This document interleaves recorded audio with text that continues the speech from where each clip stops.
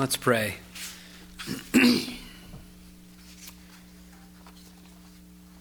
Lord, as we reflect on this revelation of Jesus Christ, the Son of God, hear this epiphany and into this coming epiphany season, Lord, will you use your word to reveal that truth to us, to speak that truth into our lives, Lord, but not only that.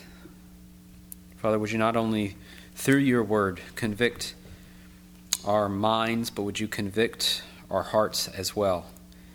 Give us the courage not just to see the truth and to know the truth, to encounter the truth, Lord, but to respond to it in a way that brings honor and glory, that's in keeping with what we know.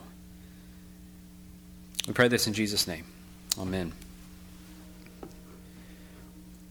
Well, there's some encouraging news for us today from our readings, not just in Isaiah, but in our gospel reading from Matthew. It's this: God has had a plan for you all along. And that plan is that you would be with him, right? That you would be with him. And that with you, he will beautify his beautiful house, as Isaiah records. And you are to be with him, and that through you being with him, his house is actually made all the more better, all the more beautiful. Isn't that an incredible thing to hear? When we hear something like that for the first time, it can raise in us a question: could that actually be true? Is that actually the case? And it's not just the first time that we encounter this statement from God, but later on when some misfortune befalls us, that question might actually come back up to the forefront. We might be forced to wrestle with it again. Could it possibly be true that I am so adored by another, by my God, that my very presence with him makes a good thing better, a great thing greater, a beautiful thing even more beautiful? How can that be true given my current circumstances? Whatever it is that might have happened, that I might be wrestling with at the time. Well, John Stott, he's an Englishman, an Anglican pastor, a great theologian. In one of his books, he shares the story of a young man who came to see him after having finished school and then begun his professional career in London. And this young man had given up going to church because he felt like a hypocrite every time that he did go. He specifically, when he was reciting the Nicene Creed, that part of the service where we state specifically that which we as Christians claim to be true, claim to believe to be true about God, the Father, the Son, and the Holy Spirit. This young man, well, he just simply didn't believe it anymore. And so he felt like a hypocrite having to recite those words in church. And so he came to Stott to explain this intellectual problem of belief that had caused him to give up going to church. And as Stott tells the story, he considers what this young man says. And then he poses a question to that young man. He says, if I were to answer your problems to your complete intellectual satisfaction, would you be willing to change the way that you lived? And Stott says that young man simply smiled and blushed because he knew that he wouldn't. You see, this is the problem that many people struggle with when they consider Christianity. An honest search for truth requires, it necessitates, that were that truth to actually be found, then we would be bound to live by it. Stott says the Christian message has a moral challenge. It's not just about intellectual belief. That is tied to a moral responsibility. So Stott says we cannot fix God at the end of a telescope or a microscope and say, how interesting. God is far from being merely interesting. He is deeply upsetting. Could it possibly be true that God has a plan for you all along, that you would be with him and your presence with him would add to his splendor, that it would beautify his beautiful house? Well, as we look at Isaiah today, I hope to provide a little bit of food for thought regarding that intellectual question, but we have to keep in mind that young man from London, right? If we're willing to entertain the idea intellectually that this is true, that it could possibly be true, then we also must be willing to let that truth shape our lives. We have to recognize the required response to live by that truth, were it to be found to be true. And so to seek the truth honestly requires a willingness to live by what we find. And so that is my hope of your posture as we approach Scripture today. It's my posture as I approach Scripture today. And we're going to be looking at Isaiah chapter 60, the first 9 verses or so.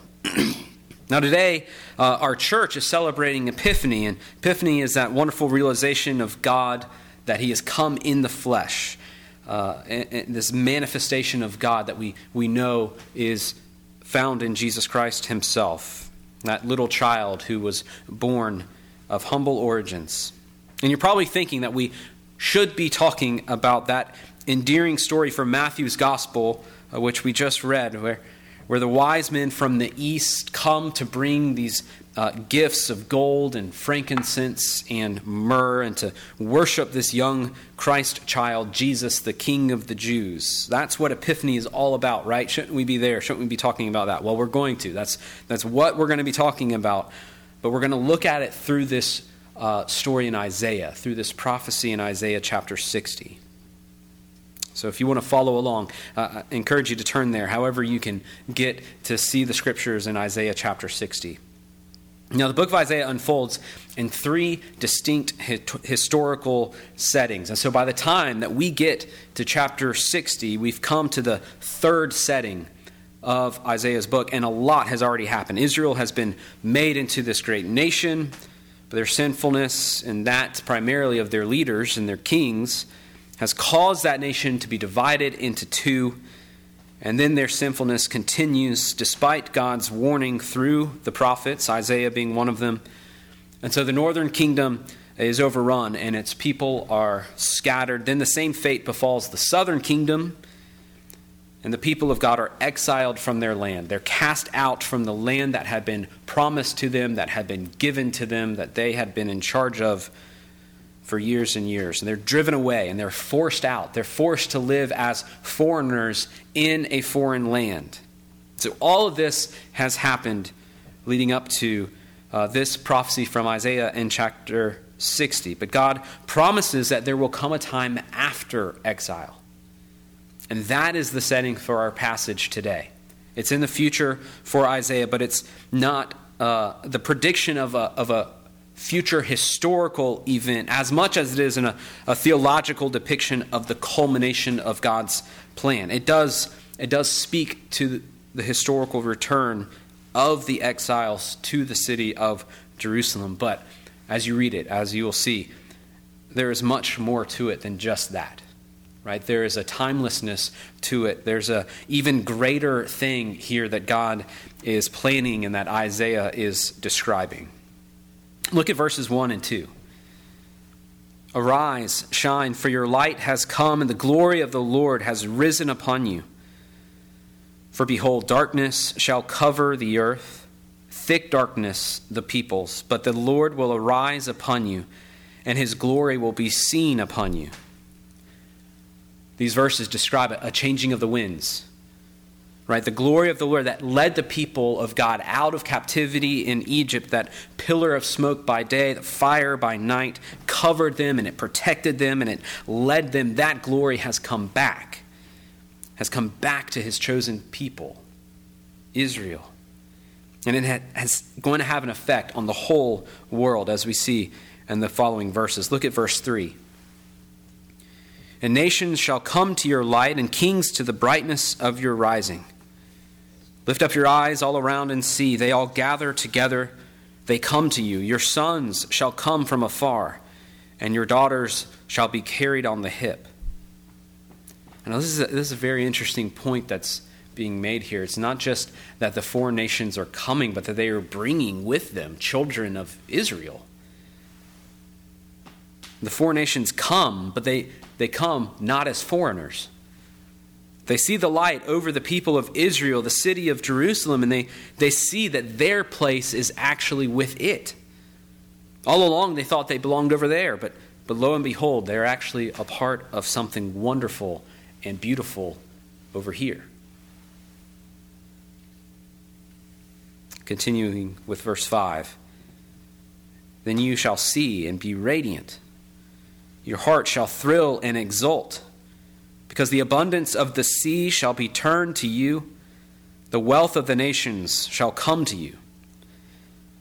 You see, they are coming as a part of us, Israel is informed. They are coming and they are bringing all of their riches and all of their abundance with them as an offering and as a tribute to build up this beautiful thing that is happening in Jerusalem, with the glory of God now coming to rest there. And so verses 1 through 5 depict this beautiful and captivating image that teases our hearts. Even now as we read it, it entices us to hope. Could this really be true? Could this beautiful picture actually be God's glorious plan? But it's in the details of verses 6 through 9 that things really get interesting. First, I want you to see verse 6 makes 3 specific references to particular places. And then verses 7 through 9 also makes 3 specific references to particular places. Now, why are these details included? Well, let me read from Genesis chapter 25. It'll shed a little light on these specific names that are mentioned. Now, at this point in Genesis, a lot has happened in Abraham's life. God has called him away from everything he knew, promised him a great land and generations upon generations of descendants. The problem is that it didn't happen all that quickly, right? Some mistakes were made, we'll say.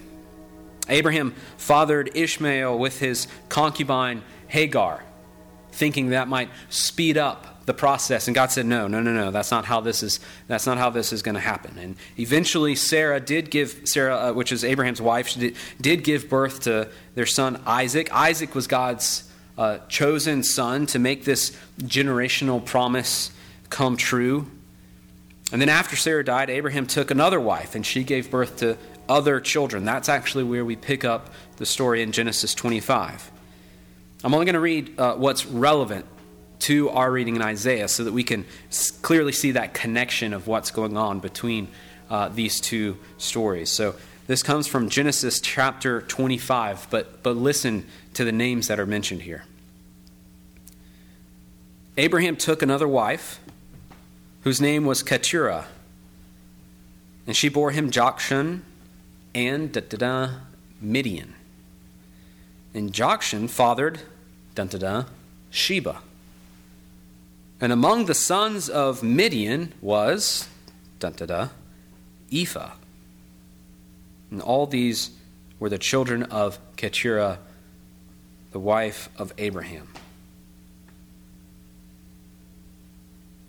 Now, isn't that interesting?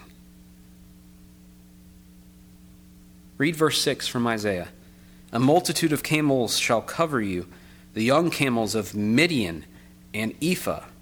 All those from Sheba shall come.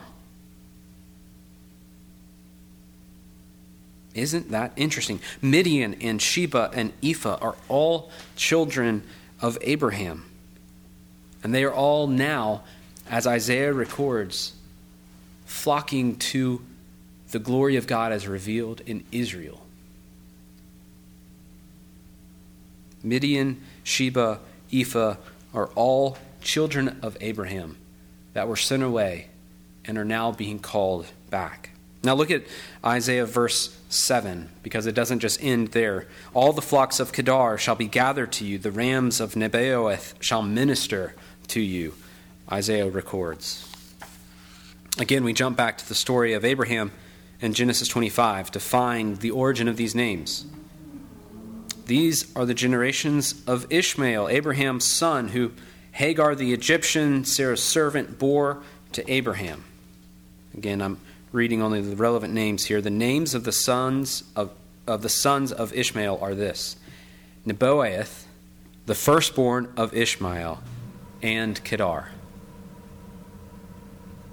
Do you see what Isaiah is referencing here? Do you see the connection here? These that the Lord is now promising to gather up, that Isaiah is prophesying will be gathered together, they all trace their roots back to Abraham.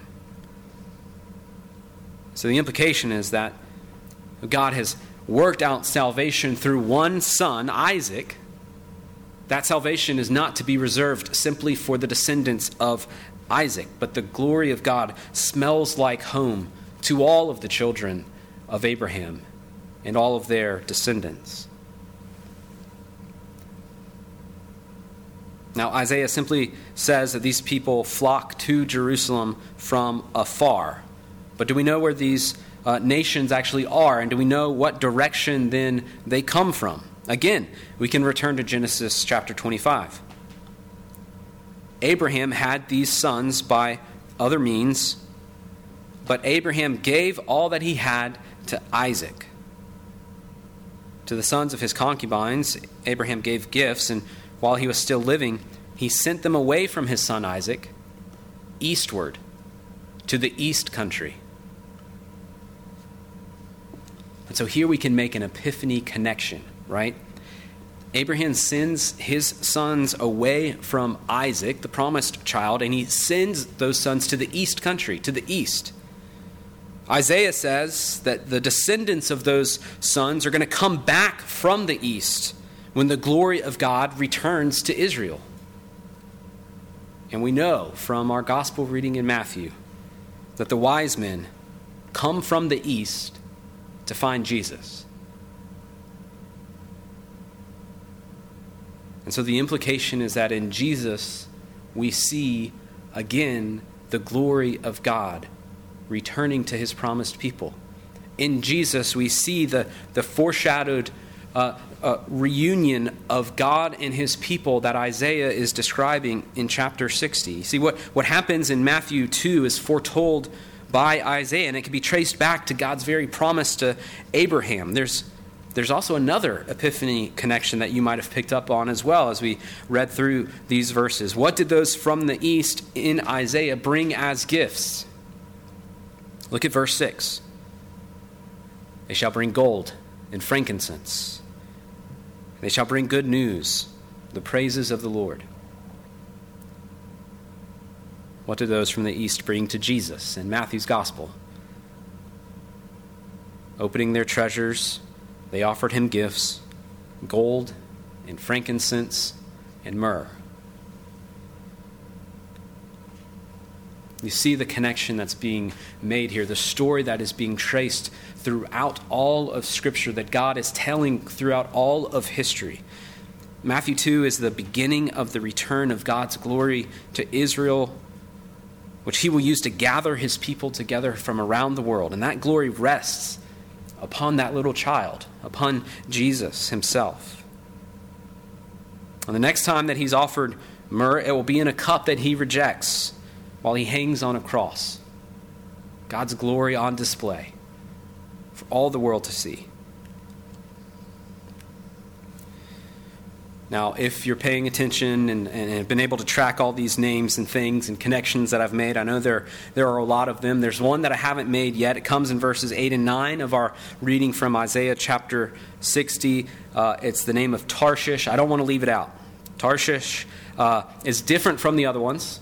It's actually in the west. We don't exactly know where it is, but we do know that the people of that city are a seafaring people. They don't have a known cultural connection to the people of Israel.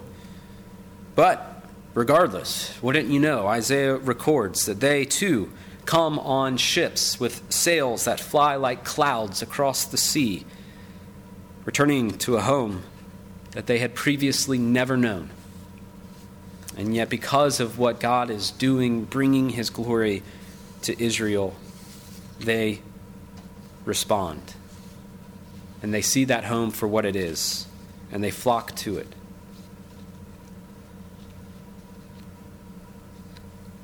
And so we step back from all of this, and we have to ask the question, where do I fit in? And the truth is that depends, right? It depends first on whether or not you think that all of this could be true. Could it be true that God never forgot his promise to Abraham, that he would use one son to bless all the others? Could it be true that God was already planning the return of his glory to Israel and to the city of Jerusalem before the city was ever destroyed, before his people were ever cast out of it? Could it be true that God had planned all along to call you and to call me to return to a home that we never knew existed until he revealed it to us? Friends, if we find ourselves convinced that this is in fact true, that it could in fact be true, well, let us remember that young man from London. Because this epiphany, this great revelation of truth, it's all for naught if we are unwilling to accept the moral challenge that it presents to us. If we find ourselves convinced that our home is with God, then we must be willing to live as if God has made his home with us. We must take him seriously when he says, "I will beautify my beautiful house." Amen.